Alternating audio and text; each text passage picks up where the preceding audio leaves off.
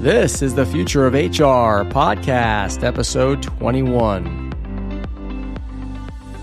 And I tell this to senior executive teams all the time. The worst thing you can do is go lock yourselves in a conference room and decide amongst yourselves what the culture is today, because you're going to get it wrong. Things are filtered by the time it gets all the way up to the top.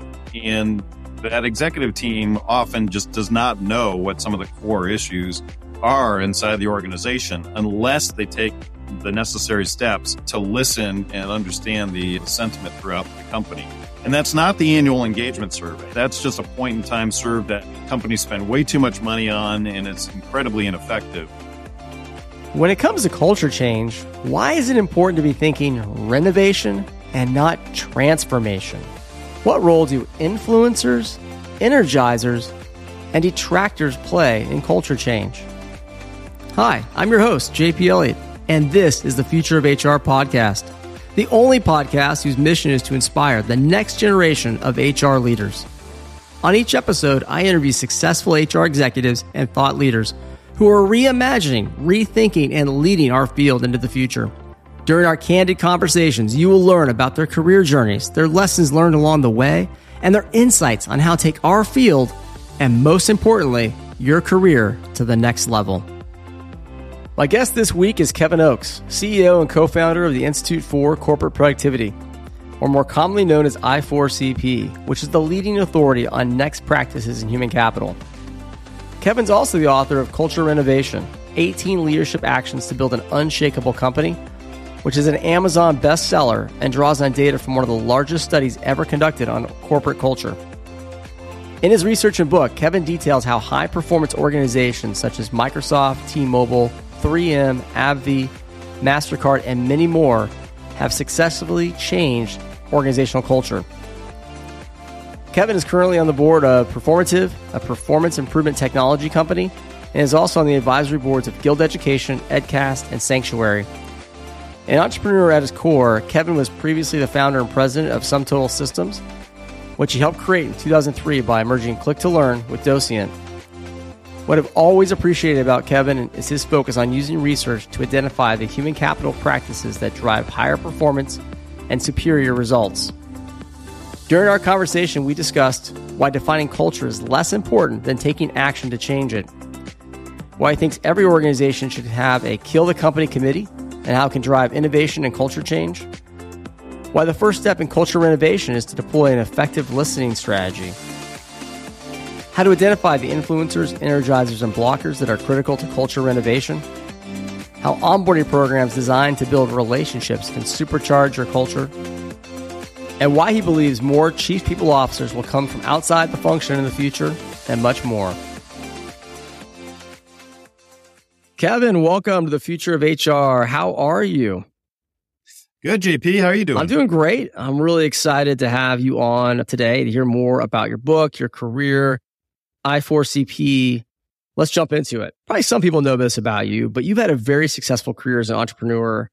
You founded and led several companies, including SumTotal Systems, before co-founding i4cp. What led you to co-found i4cp, and what was the original vision of the firm? So a lot of people probably don't know that i4cp is actually an old company that goes back several decades, but it used to be called the Human Resource Institute. And it was a nonprofit that was started by Rensis Likert, who invented the Likert scale, and George Ordiorn, who really got his claim to fame through management by objective, many, many years ago, and was a core pioneer in human capital. And I got introduced to HRI in the 2006-2007 timeframe. And along with my co-founder, Jay Jamrog, who was running HRI at the time, we started talking about relaunching it as the Institute for Corporate Productivity. They were doing some wonderful research, but we thought we could just make it a little bit more visible out in the marketplace and change a few things to really bring that research into action. And so that's what we did in 2007. I bought the assets to the nonprofit and we relaunched it. And today we're significantly larger than we were back then, probably doing more HR research than anyone on the planet. But it's always with a business lens, JP, of what are high performing organizations doing differently with their people practices versus low performing organizations. We have a very business definition of high performing. It's better revenue growth, market share, and profitability, et cetera, in the competition. Well, I think it's one thing that really sets your organization apart and why so many HR leaders really rely on i4cp, not only for that research, the networking, understanding kind of what those practices look like that are really impacting the business. So we're excited and appreciate you guys being in the marketplace and doing that. For you, Kevin, being an entrepreneur and executive, what has kept you in the HR space versus other areas? Oh, it's fun to be in HR right now, I think. Some might not agree with that. We've come a long way since I've been in the space. I can remember back when I first got involved in the learning space and then the broader human capital space. We're sort of the redheaded stepchild of business, right? Not a lot of people paid attention to the HR community, and there was still a bit of a personnel mindset. And today, I think HR has really come into its own and is viewed much more strategically, certainly in the better run companies, much more strategically than it ever has before. And that goes across a lot of different areas of business. So, Wall Street pays a lot more attention to the human capital space for sure. But I think boards and investors, as well as senior leaders in most companies, recognize how strategic HR should be in an organization. And if it's not, that's a big red flag for any company. So I love seeing how this industry has grown, and I just love being involved with companies and chief people officers who are using the human capital function to really better the business overall. Yeah, I agree. I think there's never been a better time to be in HR and to have more impact. And we continue to do that. I think the pandemic's accelerated some of that. Now we got to keep that going here as we get back to whatever the new normal is. And one reason why I wanted to have you on to the podcast is you wrote a really terrific book called Culture Renovation, 18 Leadership Actions to Build an Unshakable Company. Talk to us about what made you decide to write a book. Well, it's really based on research that my team had conducted. Culture has always been a fascination of mine. Going into so many different organizations over the years, you really get a sense of good cultures versus bad cultures when you work with so many different organizations. And what really, I think, intrigued our team is the subject of culture change. We meet a lot of CEOs and other senior executives who have a desire to make changes to their culture. While there's always been a lot written on culture out in the industry, it's always been a bit esoteric, meaning that CEOs understand the importance of culture, but when you look at some of that literature, it doesn't tell you how to change it. It just tells you how important it is and talks about how nuanced culture can be.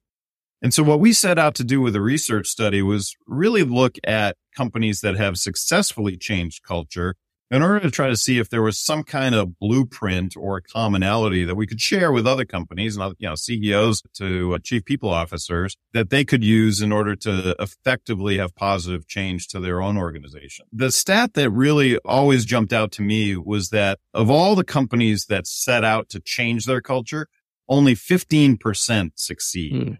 So that means 85% have some level of unsuccess in changing their culture. But we dove into that 15% and came out with 18 action steps, as you mentioned, that is in the title of the book. And so the original study was very popular, and I was actually approached by a couple publishers who said, you know what, that would be a great book. I hadn't thought about writing a book at the time.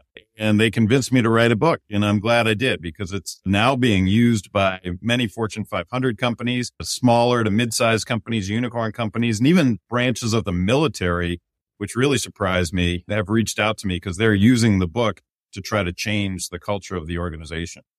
Yeah, well, I'm glad you wrote the book as well. I think it's definitely something that everyone should read who's in HR. And I love the word renovation, right? There's all this, we always talk about transformation, but really can't transform a culture. You're going to have to renovate from the inside out. So I think the analogy is terrific. And I think you mentioned, culture is a buzzword. HR and many senior leaders, we talk a lot about it. It's got these different definitions. How did you define culture in the book or in the research that your team did? And how should leaders in HR be defining culture overall? Yeah, I actually didn't define culture in the book. And I did that on purpose because I agree with you. There are a lot of definitions, and everybody thinks they inventing the most pithy definition for culture. And so I just honestly stayed away from it. Everybody knows what it is. I don't think I need to come up with a new pithy definition. We did have a definition when we sent out our original survey for the research we did. And that research involved over 7,000 organizations. So it's one of the largest studies ever done on culture. But in it, we said culture is the shared values and beliefs that help these understand how the organization functions and provides them guidelines for their behaviors within the organization, which everybody seems to have some flavor of that definition. One that my co-founder Jay likes is culture is the way you think, act, and interact.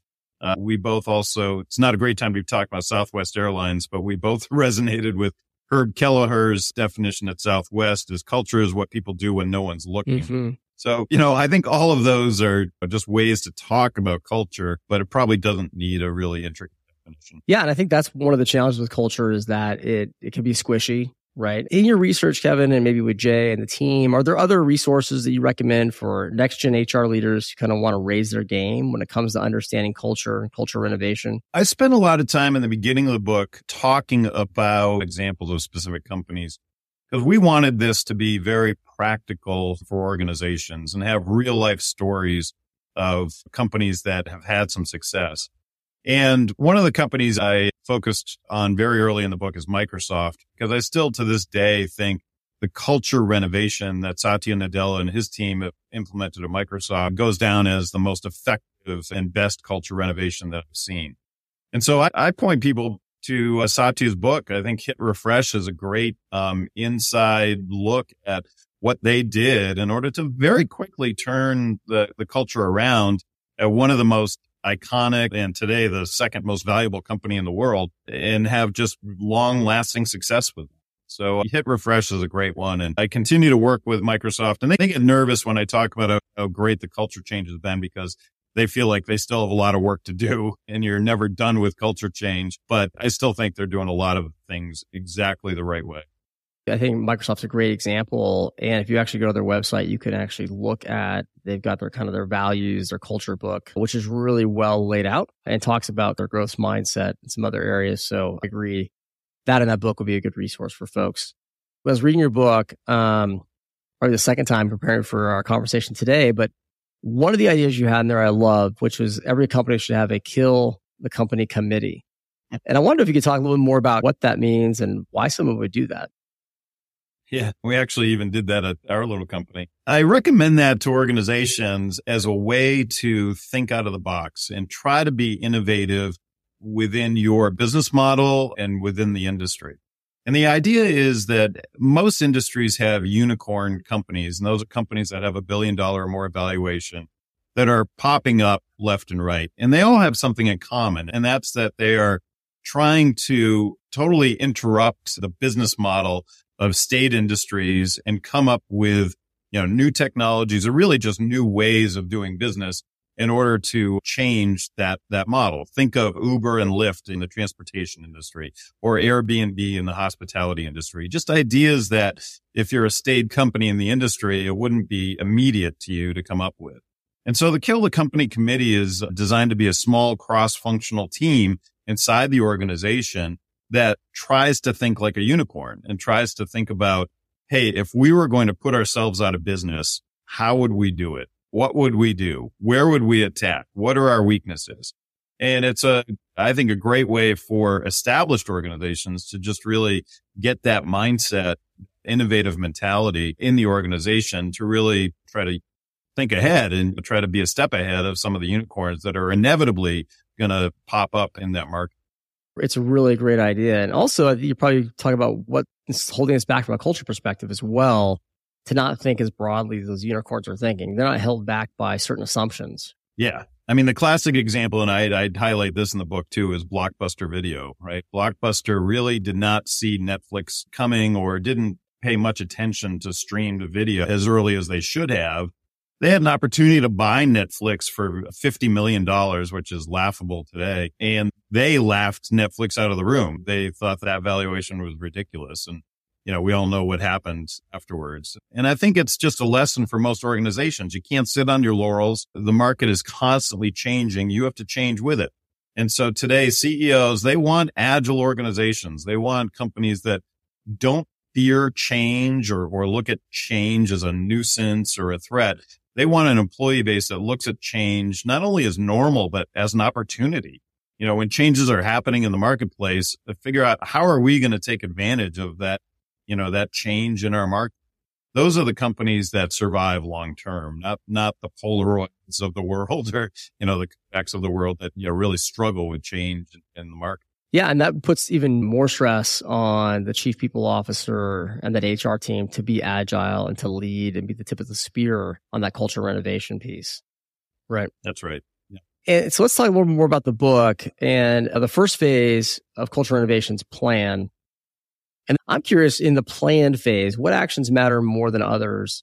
In other words, if you were starting a culture renovation, where would you prioritize and what would you deprioritize? Yeah, and then let me back up just a second. You mentioned it earlier about the word renovation. We came around to that term kind of late in the research, and we were using culture transformation as the umbrella in which we were operating. But as we started examining these successful companies, it became very clear that none of them transformed their culture. Instead, they very carefully renovated their culture by keeping what made them unique to begin with, keeping what was hard to replace, just like you would in an old house, and renovating in order to increase the future value of the organization, like you would with renovating an old house. And so keeping with that theme, we came up with 3 phases for these 18 action steps. So plan, build, and maintain. And plan is the phase that I think a lot of companies gloss over sometimes or skip through. You get very overzealous senior leadership teams. Often the CEO is very anxious to get going and they want to dive right into building this new culture. But just like an old house, you can't go in and just start knocking down walls without a plan, without a blueprint, because, ultimately you're going to take the whole thing down. And so that same analogy has worked in many organizations as well. And the ones that took their time to plan did culture renovation quite well. And the first step, I think, is critically important, and that's develop and deploy a comprehensive listening strategy. Now, more organizations today than in the past are listening more closely to the workforce, and the pandemic really got this happening in a lot of organizations where we're really trying to understand what is the employee sentiment. And I tell this to senior executive teams all the time. The worst thing you can do is go lock yourselves in a conference room and decide amongst yourselves what the culture is today, because you're going to get it wrong. Things are filtered by the time it gets all the way up to the top. And that executive team often just does not know what some of the core issues are inside the organization unless they take the necessary steps to listen and understand the sentiment throughout the company. And that's not the annual engagement survey. That's just a point in time survey that companies spend way too much money on, and it's incredibly ineffective. What we're talking about with listening is ongoing listening. Sometimes that's pulse surveys that you're doing on a regular basis. I even highlighted Amazon asks a question a day of the workforce and incorporates those answers into how they're listening to the issues in the company. So I think that's a step that you really can't skip. You've got to start with before you do anything to the culture. Yeah, if you don't have that, you really don't even know where the gaps are, where the strengths are and how you can shift and what's going to matter, right, in terms of employee sentiment. And so I want to highlight another step, though, in that plan phase. There are several good steps, but the one that I think draws a lot of ahas from people is identifying the influencers, energizers, and blockers inside the organization. I make a big point in the book, certainly at the beginning, that culture change really needs to be leader-led. It's very hard to change the culture of a company if you don't have the support of the CEO and senior leadership team. But they can't do it alone. They need the cooperation of the workforce, and they need sort of a co-creation mentality to happen inside the organization to make culture change effective throughout the company. And the way you do that is identifying the influencers in the company. Every organization has influencers throughout. And these are subject matter experts that people turn to for information and oftentimes just for energy, right? There are people in your life you turn to where you walk away from a conversation just more fired up than when you entered it. And then there's the reverse. There are people you talk to who just kind of suck the life out of it. You want those influencers and energizers to really be the culture ambassadors in the organization. They're the ones who are going to influence others and help that culture change happen at the ground level. So they need to be under the tent, involved with the plans of the culture change throughout the organization. And I've talked to several Fortune 500 companies that have identified these culture ambassadors. Some companies have hundreds of them spread throughout the world. And I've talked to these groups who are the people that are making this happen at the ground level. The way you understand who those influencers are is pretty important. We use a process called organizational network analysis, which has been around for a while, but not a lot of companies understand it. And it's looking at how does workflow or collaboration happen inside an organization and who are people turning to? That's how you identify these influencers. If you ask senior leaders, they typically think in terms of the hierarchy, and they will pick people sort of at the top of the hierarchy as the people who are the influencers. And that's generally not true. It's usually somebody who's buried in the hierarchy. Sometimes it's an introvert, not an extrovert. These are the people that others turn to. In organizational network analysis, through a series of surveys, you can also do this just by monitoring communication and collaboration channels like Teams or Slack or, other channels. But I like the survey method a little bit better because it helps you understand who is providing energy to others and weeds out who's just sending around the latest funny meme or talking about weekend plans. That's going to uncover those hidden superstars inside the organization, which every company has. And it's just amazing to me how often they remain hidden inside the company. Yeah, organizational network analysis is a really powerful tool that I think a lot of companies, you just aren't really there yet, really, because the expertise doesn't always reside in the company. And there's more and more, I think, organizations externally that can help companies get there. Thinking different about how you're bringing the change coalition, the renovation team, if you will, because is the renovation being done to you or with you is where you're going with that, right? How much are you involving everyone? Are you actually going where they want to go? Are you finding that energy, the sentiment that makes sense for the culture renovation? And then painting that compelling vision, I'm sure, to get there. So I'm really glad you brought that up, and really do recommend people get more into organizational network analysis. I've done that work in my past, and it's terrific. Let's talk about the build phase. And the build phase, a lot of the recommendations are similar to what maybe someone would say are large-scale change management plan. How does the build phase differ in your mind from traditional change management? Yeah, I purposely tried to stay away from using change management in the book because I think there are associations that particularly senior leaders make around that term. It's been around for a long time. And I wanted to put this into practical terms that really this book is written for the CEO, that they would understand. And so in the build phase, we talk about the importance of clearly communicating that change is coming, painting a vision for the future, and then consciously collaborating are some of the steps in that phase. And I really like the painting the vision for the future section, because in the book, we buttressed some companies that did not do that well and what happened to those organizations. Yahoo was one of them. And then other organizations that I think did a good job at involving what vision was. It's very common when you've got a change in regime or a new CEO coming in to blame the past.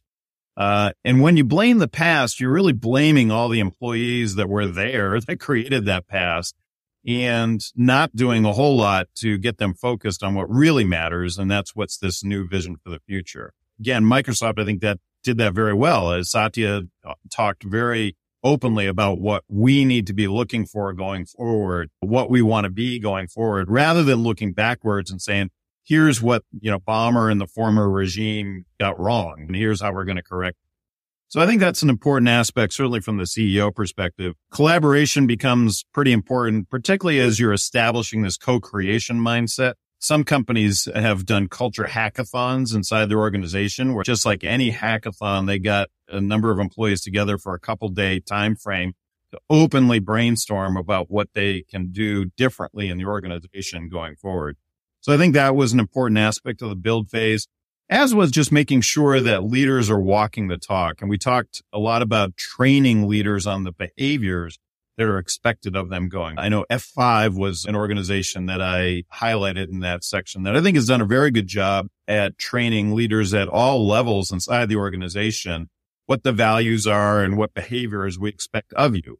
Employers are going to do what leaders do. They're not going to do what's written in a PowerPoint, or what's framed on a wall. And so it's important to make sure those leaders are really mirroring the values that you've set out as an organization.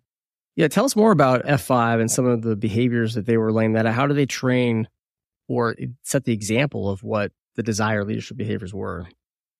Yeah, I loved working with Francois, the CEO. He's just a really interesting guy, as well as Anna White, who's their chief people officer and somebody that I present with and as a good friend on this subject, because I think they've done just a wonderful job at F5.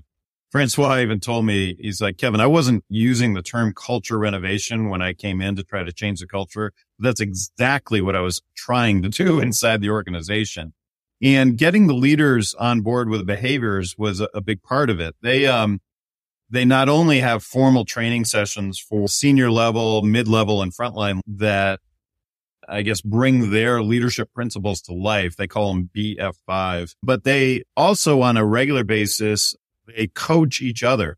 And so Francois is constantly working with leaders in the company and trying to coach them about their leadership principles and trying to bring those into real life, saying, hey, when you did this, I don't think it really met with that leadership principle that we have. Or, on the flip side, we're just really trying to highlight the positive behavior that he's seen in the leaders. So I love what they're doing. In fact, Anna's going to be talking more about that at our annual conference in March. And I'm definitely looking forward to that because she's just a wealth of knowledge. Yeah, I think it's a great addition. A lot of companies, of course, set a vision, high level talk about what we're trying to do as a company, but maybe don't get all the way down to really the brass tacks of putting that in their 360, into their performance feedback process, right? Bringing coaching to life, reward and recognition around what those behaviors are. And if we're really trying to shift the culture, that's going to be really important to do.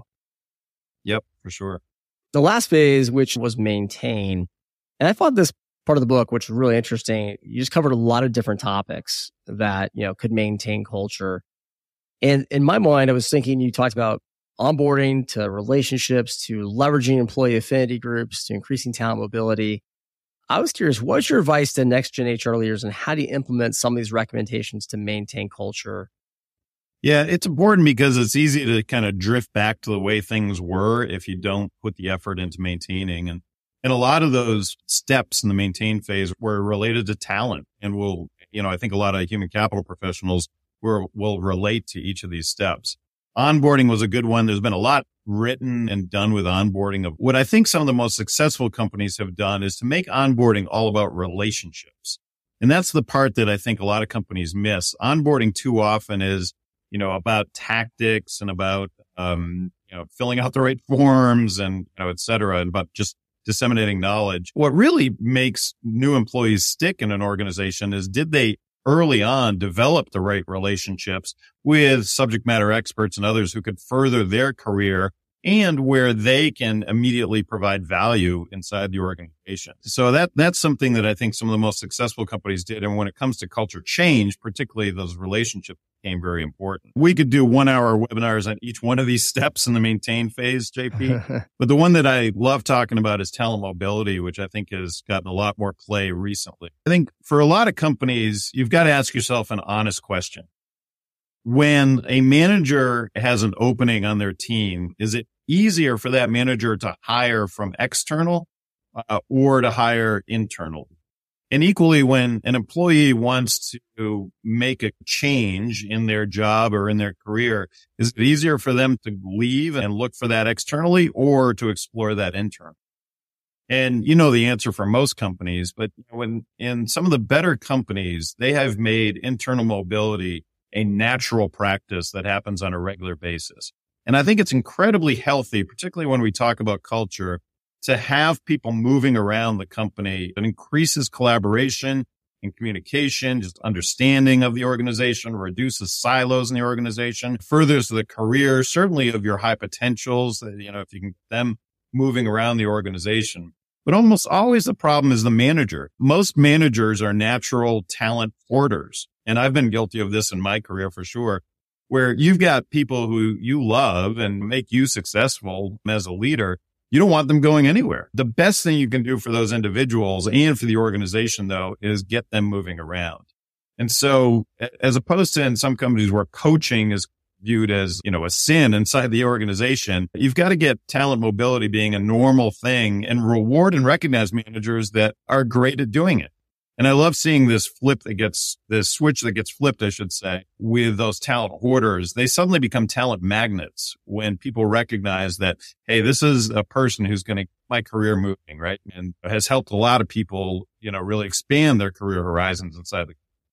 So that's one that I love talking about, and it is not very widely used. There's probably less than 20% of companies have a formal talent mobility program, but the ones that do in our research are always off the charts, high performing organizations. I think people want to have that career development support. And we've always talked about, hey, you own your career, which is a little bit of a cop out of some organizations, right? Because we haven't figured it out. But I think employee talent mobility has really kind of filled that gap. If you've got a large enough talent pool, and if you don't, if you're a small organization, you can still make it easy to figure out ways to promote those jobs internally before you go external. You can do that without having to get a big fancy system. A big part of that, we talk about it a lot these days, is having a skills database. And so more and more organizations are recognizing we don't have a good handle on the skills that just exist within our organization. And so when a need comes up, if you have a skills database, you can immediately, try to apply those skills to the problem or the open issue that you have. But without it, you're kind of shooting in the dark. Kevin, you've had so much time to work with incredible chief people officers who are doing culture renovations. What are some of the things you're seeing in terms of the skills, the characteristics, the attributes that they're bringing to the table that really differentiate the best chief people officers and driving culture change? We actually just published a news report that we do every year. It's our 2023 Priorities and Predictions report. And in that, one of the predictions that we had for the coming year is that the chief people officers that will really succeed are those that have spent time outside of HR, in other areas. And we've seen this in certain organizations where they've brought people to the HR function that served as a business leader elsewhere. And so I think that's going to be important for HR, the growth in HR and the growth in those chief people officers. But what I get really excited about is when I walk into a company and that CPO is in the inner circle around that CEO. They're in the 3 or 4 person, little cadre of people that CEO really relies on going forward. When I see that, I can tell it's a healthy company, and that's happening more and more, which is great to see. What's also happening more and more is we're getting human capital expertise on boards of directors, particularly of larger public companies. I think a lot of those companies woke up, certainly during the pandemic, and looked around the table, said, we've probably over-architected on financial acumen and business acumen. We didn't have enough human capital acumen here to help us through this time frame. So I'm seeing a lot of my friends who are either current or retired chief human resource officers get asked to be on boards of public companies to provide that. And so I think that's a very positive sign for the profession overall. I agree. It's a really positive trend for chief people officers to be asked to be on the boards. Definitely need more of that. Kevin, final question for you. What is one word or phrase that you believe will define the future of HR over the next 5 to 10 years? So just staying on brand here, I think it's probably some combination of strategy. Maybe we call it strategic culture. It's becoming incredibly obvious. And we just did a brand new study that we haven't released yet, JP. I'll make sure you get an early copy here of it. That's looking at the relationship between culture and financial performance. We looked at toxic cultures and et cetera. It's very, very clear that companies that have healthy cultures, we're calling them fit cultures under this culture fitness band, they are much more financially successful than companies that have poor cultures, to a tune of 6x. So we 6 times more high performing are those fit cultures. And I think that notion is going to really become more prominent as we go forward.